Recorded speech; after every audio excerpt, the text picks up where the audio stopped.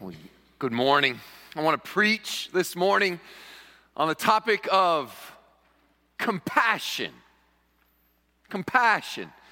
Do you have compassion for people? What about when you're driving? Do you have mercy? Are you an empathetic, generally speaking, are you an empathetic person? Do you feel the needs? Compassion comes from a Latin root, or English word compassion. Passion means to suffer, come with. It means to suffer with. Do you suffer with people? Do you feel their pain? Are you empathetic? Do you have mercy? Are you compassionate? The title of my sermon is, Compassion is Hard. Isn't it?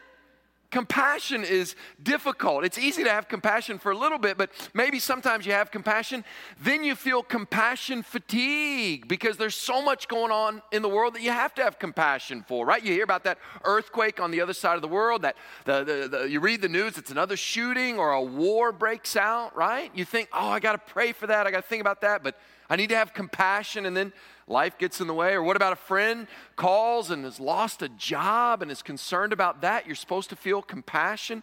There's a massive need. If you're a Christian, you know there's a massive need for missions. What about people who die every day without knowing about Jesus as their Savior? In the midst of all this world stuff, it's like a lot of times compassion's so hard because, be honest, it's like I got my own stuff going on too, right? I get wrapped up in my own needs. You don't have to admit it, but how many times you've been beaten up by your own problems and all you need is to relax, and there you see the caller ID, there's your friend, and it's always drama. And you think, there's always so many needs. I don't know if I have the energy to deal with this. I don't know if I can feel compassion.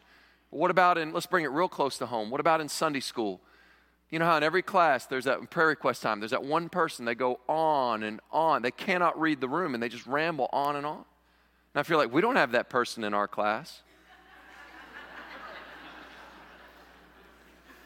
Careful. And you say, well, I'm supposed to feel compassion for this person. I'm supposed to feel for this person, but sometimes I just get worn out. It's hard to feel compassion. Now, if you feel like it's getting harder and harder to be empathetic and feel compassion, you have some research data that would indicate you might be right. Researchers conducted a massive study. The University of Michigan researchers spanned 30 years, 14,000 college students, a compassion and empathy survey from the 1980s through 2009, this 30-year span. And they rated questions, self-evaluated questions like, I sometimes try to understand my friends better by imagining how things feel from their perspective. Or I often have tender, concerned feelings for people less fortunate than me. Here are the results. This massive 30-year study. In 30 years, turns out, respondents, we are 40% lower in empathy than their counterparts were in the 1980s. There has been a 40% drop in compassion. A 40% drop in caring. And the worst part is, some of you just heard, there's been a 40% decline in caring. And your response was, meh. Well, none of the researchers wanted to say why. They did say there was a spike in a drop. There was a real dip right around the time the internet gave us social media. There was a drop in compassion. Now, you'd think that would do the opposite. Social media and the internet allows us to share so many needs. We can raise all this awareness, and your friend has a GoFundMe page, and this, ice bucket challenge or whatever can go viral and raise all these massive amounts. And yet researchers suggest that may be part of the problem. We get so inundated with exposure to so many needs, instead of becoming more compassionate, it's like we shut down and become numb. The longer you're exposed to a need without letting it really move you, the more numb you become. And in a way, it's worse because in an age of social media, you can have the illusion you're doing something without doing anything. It's called slacktivism. You know what I'm talking about, right? In the old days, you would have to actually meet with your friend and look at them across the table, and they would say something like, "I've lost my job. My kids are concerned. We're trying to figure out where are they going to have to move schools. I don't know what's going to happen in the fall. I'm so concerned." You had to look that person in the face. And you know what you couldn't do? You couldn't do prayer emoji, bye, right? You had to actually talk to them. You had to deal with it. Now you can just, here's my point. It's a lot easier to like a post than it is to love a person. And compassion is not just liking a post, it's loving a person. And let me say one more thing about compassion before we go to Matthew chapter 9, where we see compassion embodied in the person and work of Jesus Christ. Let me say one more thing about compassion. It's beautiful when you see it. It's absolutely beautiful when you see it. Last week, I was looking at the Wall Street Journal, and the cover article is about the world's wealthiest man, Bernard Arnault. If you don't know this guy, richest man in the world. He owns all these luxury goods, Louis Vuitton. And anyway, the article is about how he just bought Tiffany and how they're doing. Spoiler alert, well. And here he is in this beautiful designer suit, and they call him the wolf in cashmere. And it just talks about, I make no judgments on his life. I don't know where he is with the Lord. I don't know. But it continues on this back page, and right above him is the obituaries. And the journal does these great obituaries. And the obituary is on Michael Brescia. Dr. Brescia he helped make this invention that helped dialysis. And so he didn't invent dialysis, but he made this massive improvement. He was 33 years old when him and his partner came up with him, and he was going to make a lot of money. His father suggested, hurry up and give it to the people. So instead of making all this money, they just published their findings in the New England Journal of Medicine, and they never made any money from it. Instead, for 50 years, he served as a medical director of Calvary Hospital in the Bronx. It is a palliative care hospital. He called it the vestibule to heaven, just caring for people. In a 1990 interview with the Associated Press, he spoke of the compensations of focusing on palliative care. Quote, "We learned to live with tiny victories. The patient was able to eat today, or go to church, or sit in a chair, or play with her children. That was a victory, and they looked for that. A woman who had been homeless didn't know her birthday. She didn't know when her birthday was. So Calvary staff members gave her a cupcake and sang happy birthday to her every day until she died."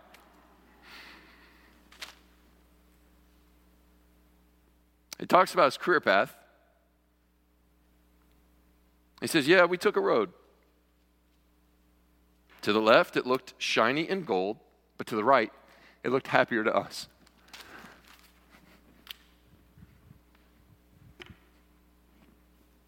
I make no judgments about Bernard Arnault, or however you say his name. I make no judgments. I don't know what he's doing with his life. I don't know what he's doing with the money.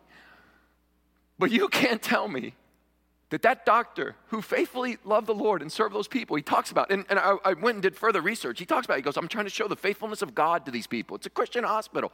You can't tell me that his life doesn't sparkle more brilliantly than any diamond from Tiffany's. Compassion is beautiful when you see it. It's just so hard. It's difficult. How do you get that? Matthew 9 gives us a way forward. I want to heighten the stakes just one more little bit if I can. Forgive the belabored intro, but I prayed for you this week. I prayed for you because I didn't want anybody to just sleep through a sermon on compassion. I wanted you to feel your need for compassion. So this is what I did. I thought we'd up the ante. For each and every one of you, I prayed for you for this coming week a little surprise. I have prayed for God to bring you this week into an encounter with someone who is in need of compassion. You're welcome. I hope you're not mad at me. But if it makes you feel any better, I prayed it for myself too. I'm not off the hook here. I don't know if it will be a coworker who always has drama. They'll be waiting for you in the break room when all you needed was 10 minutes of peace and quiet. And you see him and you'll think, Richter. Don't blame me. I just prayed for it. It's up to God to deliver that. I don't know if it'll be a friend in need of money and the money you budgeted was for a trip and it'll have to go help someone. I don't know if it will be a little baby who'll cry for milk just when you sat down to watch an hour of TV and you're exhausted. But I hope you're not mad at me when it happens. But I prayed for that to happen this week. I can't wait to see how this unfolds. But if it's me, if you're mad at me, then I will need your compassion. So here we go. We're going to need, I've prayed for that to happen this week. So we need compassion. It's hard. It's going to come down in the end to two questions. Jesus is the source of all compassion. I'll leave those two questions for the very end. But let's see what we can learn from his example. Matthew 9:35. Matthew chapter 9, verse 35.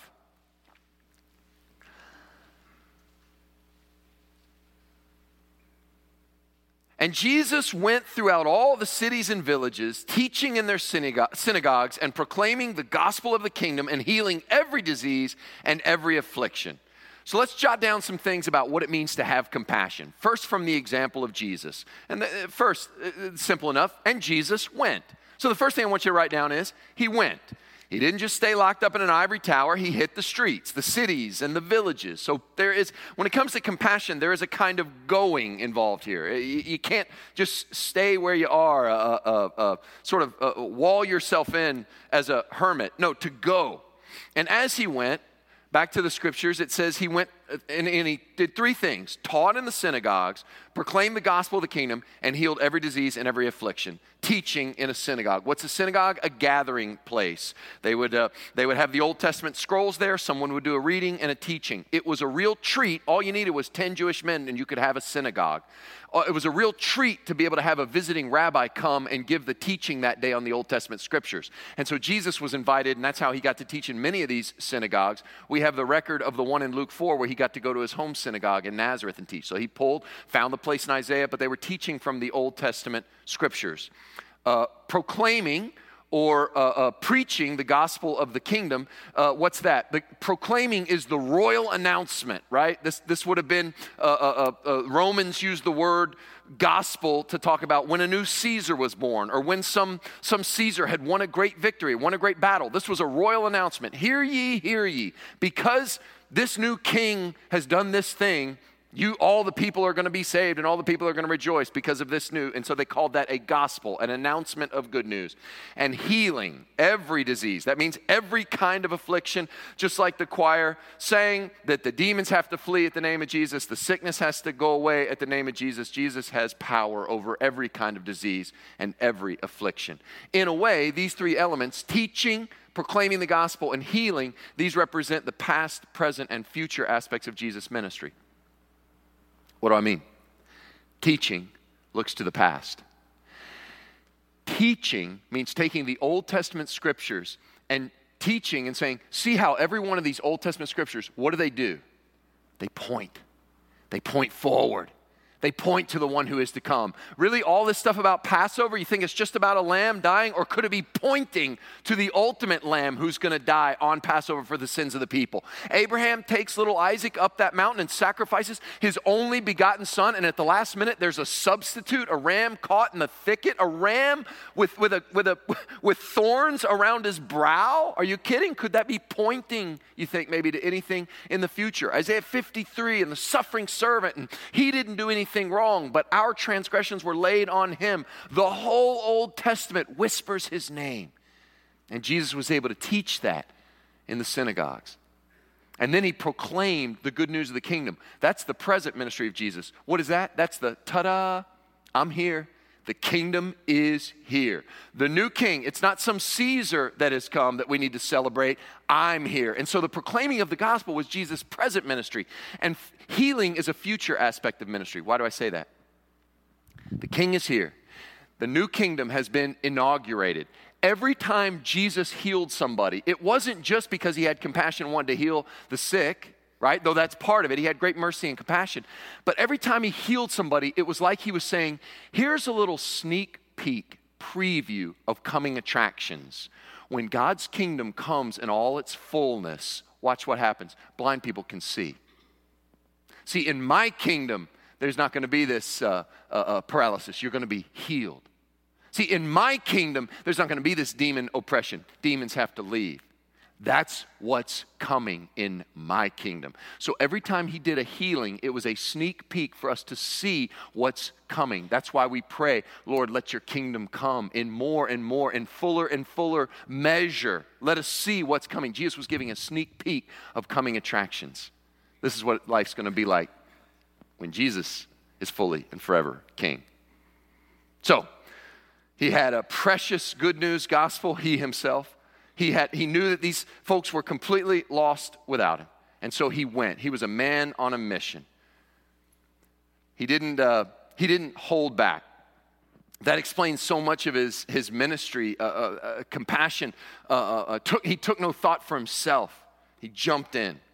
He went, and the second thing, he went and he saw. So remember, as you go, Jesus is going first. There's nowhere that you could go he hasn't been. And you're never the first one to see the scene. He went and he saw. Look back at verse 36. When he saw the crowds. Simple, right? He went, he saw. I know that may be obvious, but everybody in here knows this week, it is very easy to fall into a habit of seeing people without really seeing people. Isn't it?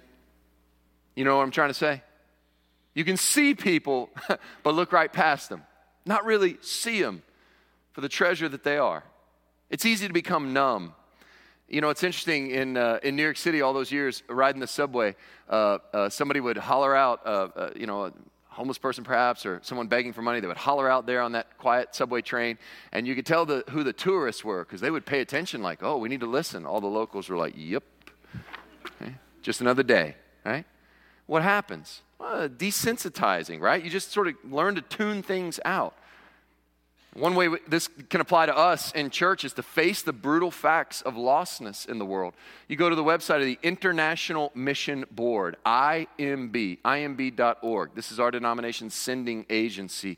And right there, the president wants it right there on the website. You can't look away from this. 59% of the world today is considered unreached, meaning Jesus is largely unknown among 4.7 billion, that's billion with a B, people.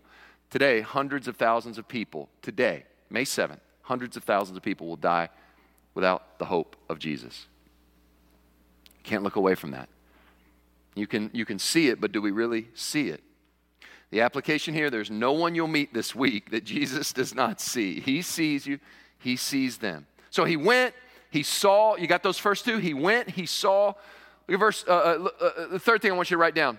He was moved. That's in the rest of verse 36. He went, he saw, he was moved. Verse 36 says, when he saw the crowds, he had, here it is, the theme, he had compassion for them because they were harassed and helpless, like sheep without a shepherd. The word for compassion means to be moved deeply.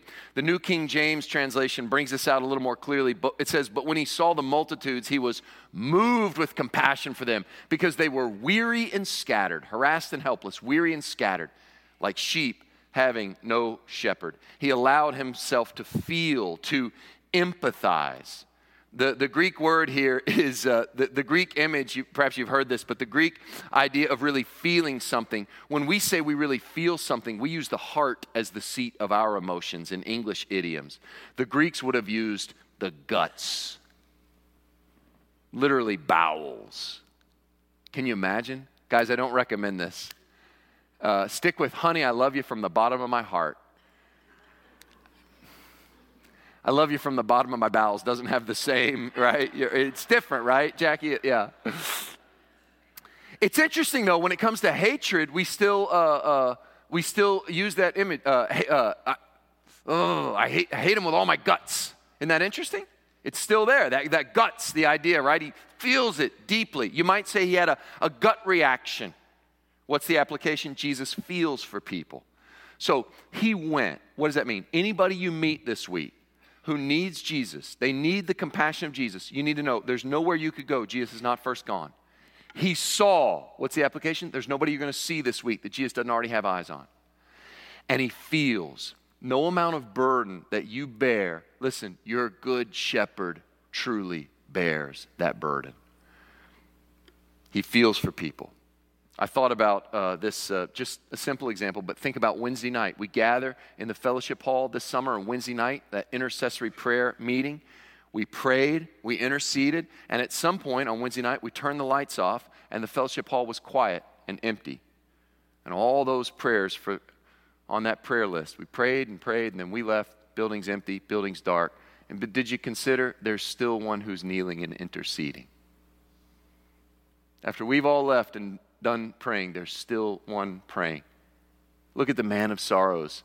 in your mind, consider Jesus interceding, praying, moved for the lost. There's no one you will meet this week for whom Jesus doesn't have compassion. And why was he so moved? He says, because they were weary and scattered. Weary and scattered. The ESV translates it harassed and helpless, like sheep without a shepherd. Doesn't that describe people who don't know the Lord? Shepherdless, no direction, weary and scattered like a Waffle House hash brown.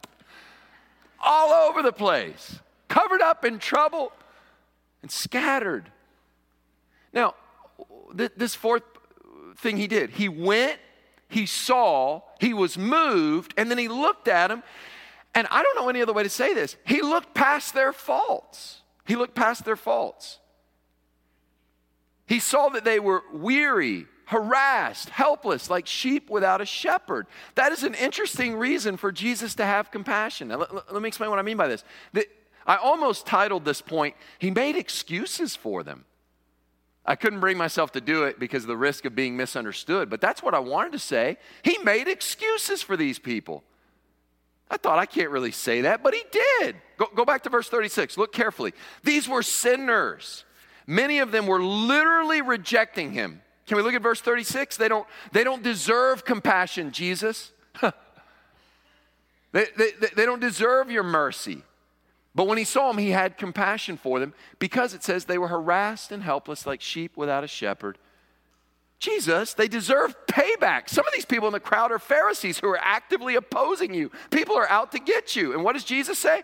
Yeah, but what do you expect? They're harassed and helpless like sheep without a shepherd. What an incredibly compassionate response. You know, when you did, am I the only one? You did something and you really blew it. You really messed up. And someone came along and made an excuse for you that was even better than the excuse you would have thought of. What do you say?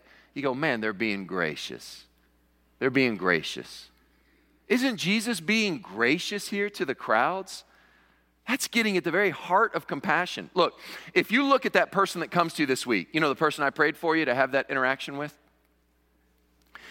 When you see that person, and it's going to cost you, and you're tired, and you don't have time for this, and you don't have the bandwidth, and yet here they are.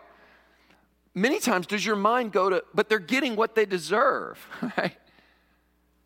Yes, they may be. But Jesus would say, yeah, but they've been on a mighty hard road. What compassion. We judge people so harshly sometimes. And it's interesting, we don't know all the facts of what somebody's been through, and yet we judge them really harshly. But Jesus, he does know all the facts of what they've been through, and he probably has a right to judge them a lot more harshly than we do, and he makes allowances for them. So when you see that person this week, you know, I heard Pastor Terry Anderson down in Texas, he has this great illustration of why you don't judge. Judge not, lest you be judged. He says, when you judge somebody, when you judge them, you size them up. The problem with sizing me up is you're looking at me from the front.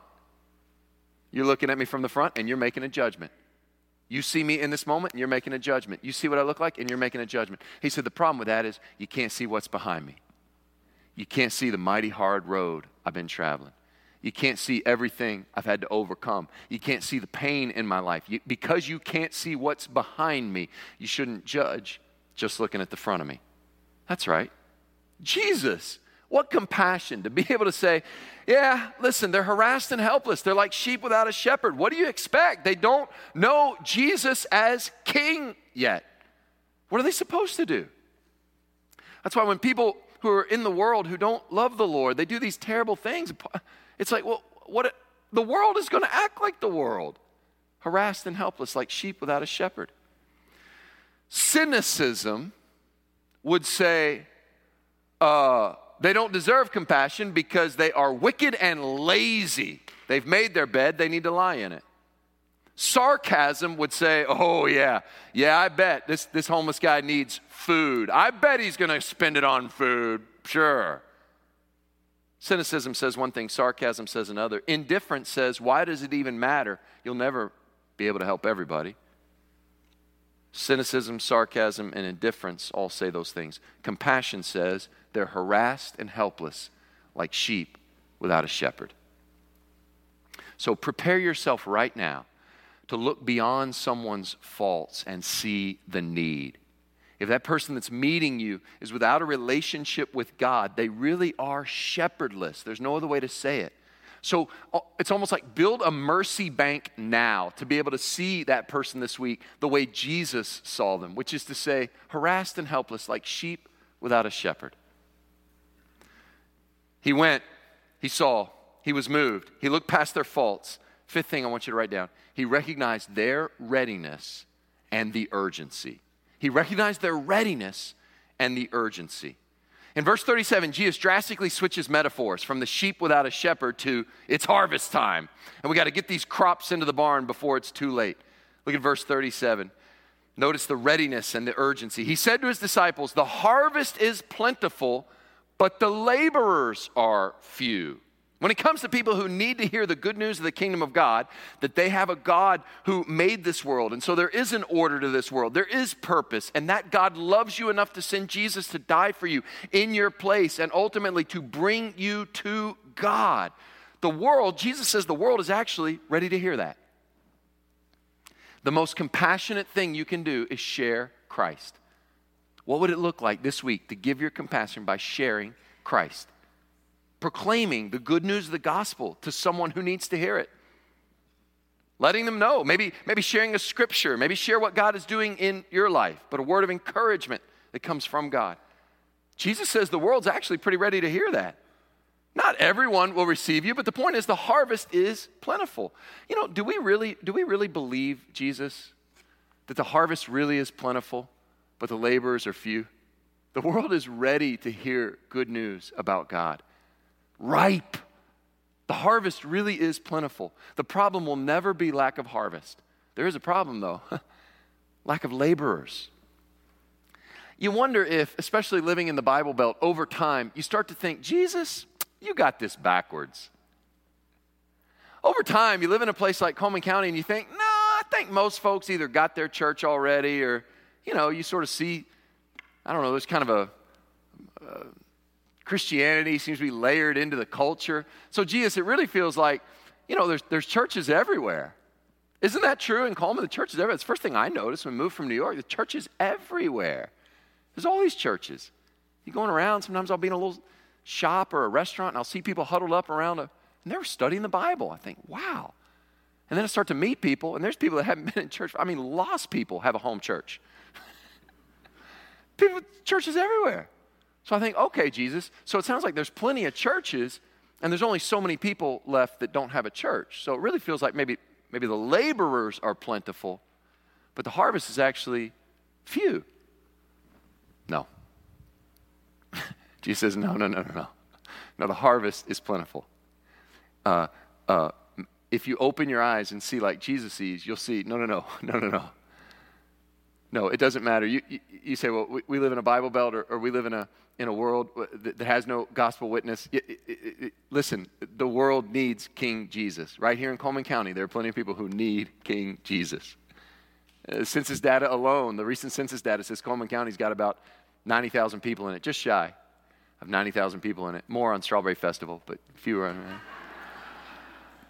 And I read before I came here, I was doing some research, demographic studies and stuff, and Alabama.com, so this is old data, but in 2015, 46% of Alabamans claimed church attendance.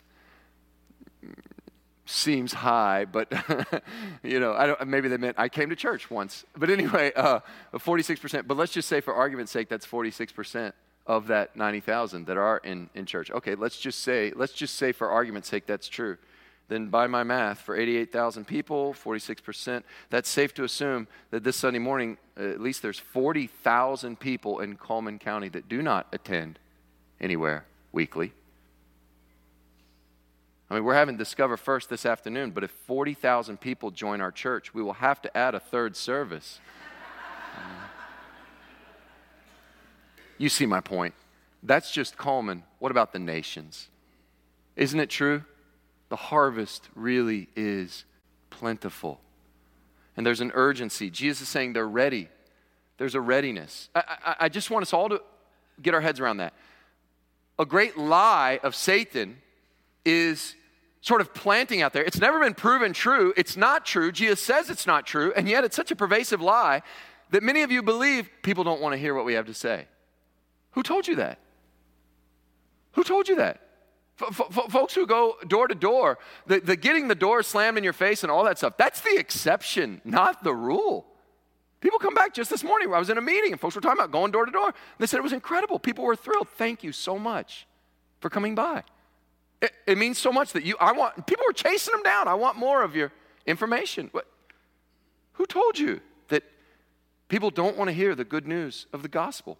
Don't believe that's a lie from Satan. Believe Jesus, who said the harvest is plentiful, but the laborers are few. Now, to have a plentiful harvest and no laborers, I grew up in Kentucky, and there in western Kentucky, every 16-year-old boy could be found in the tobacco patch.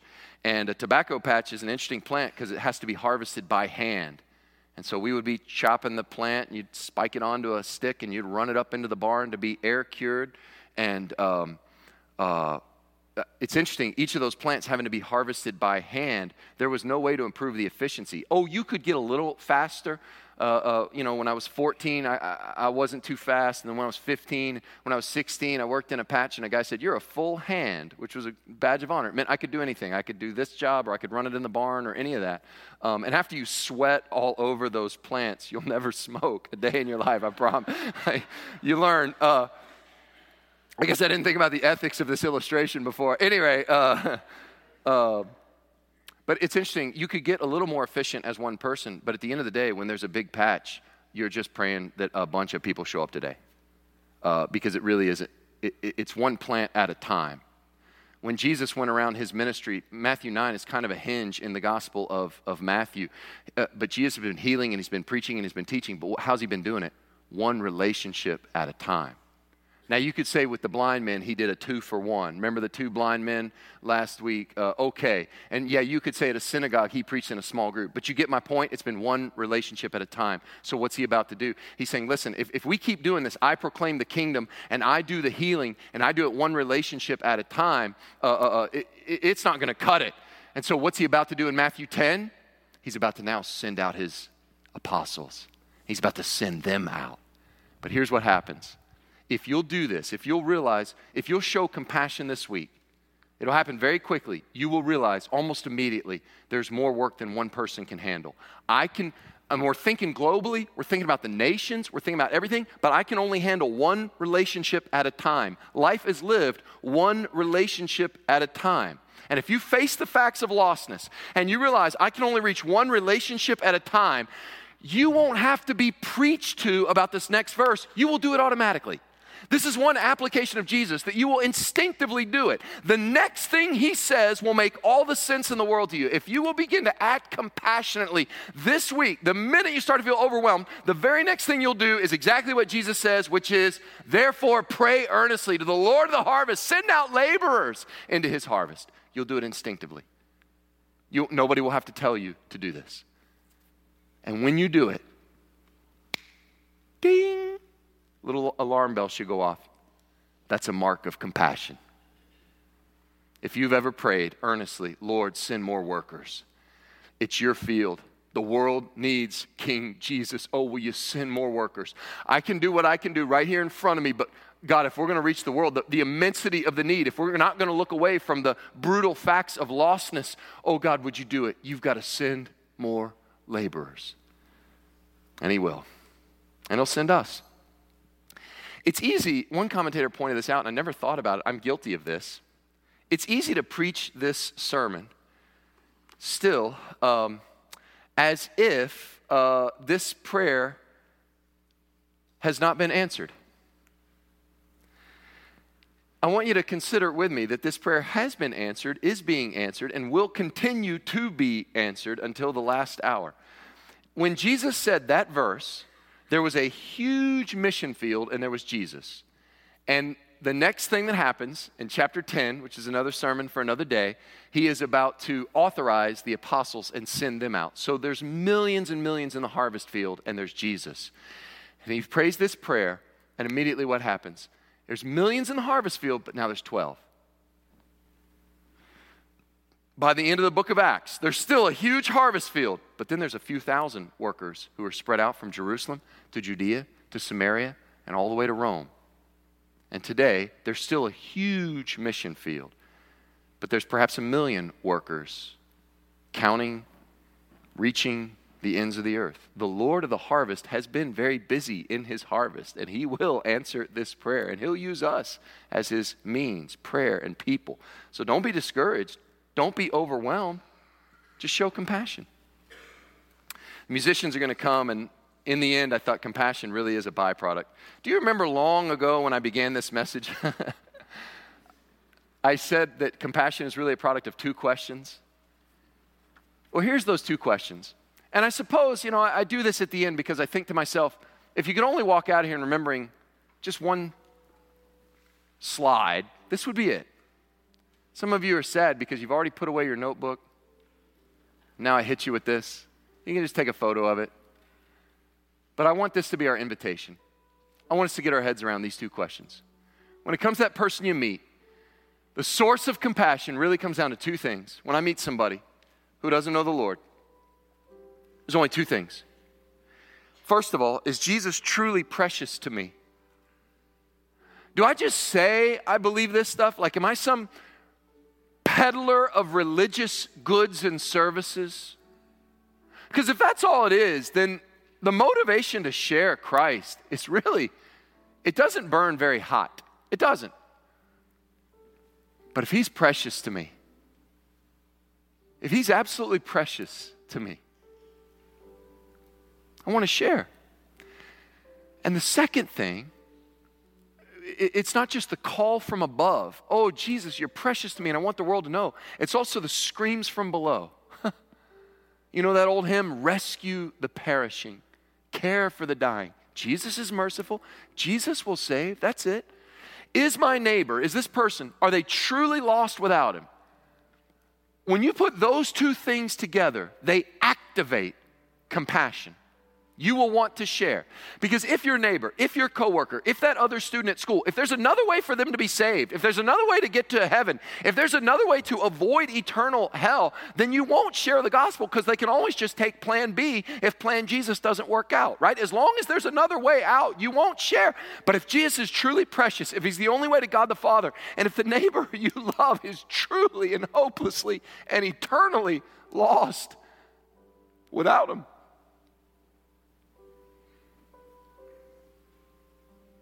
Don't let your mind get off these two questions too easily. Don't let yourself off the hook. Ponder. Is Jesus truly precious to me? Do I really believe he's my Savior? Has he been good to you? Has he loved you? Has he saved you? Has he been merciful? Do you treasure him? And as that rises, as you realize, as you uncover and get away from the lies of Satan, you realize, wait, that's really true. Then you ask, is my neighbor really lost without him? You put that together, and that's the source of compassion. Will you bow your heads with me? Close your eyes, and I just want us to meditate on those two questions. Is Jesus precious to me this morning? This is not a guilt thing. We all know we should be more compassionate. We're not Jesus. We're, in fact, the objects of his compassion. We are the harassed and helpless. Oh, but he's our good shepherd. And he found us. And now he leads us like a good shepherd. If he's precious to us, are there others who are hopelessly lost without him? There's no backup plan. There's no plan B. There's no other option. It's Jesus or eternity without him. If that's true, let those two things stir deeply in your heart, in your emotions, in your guts, to use the Greek.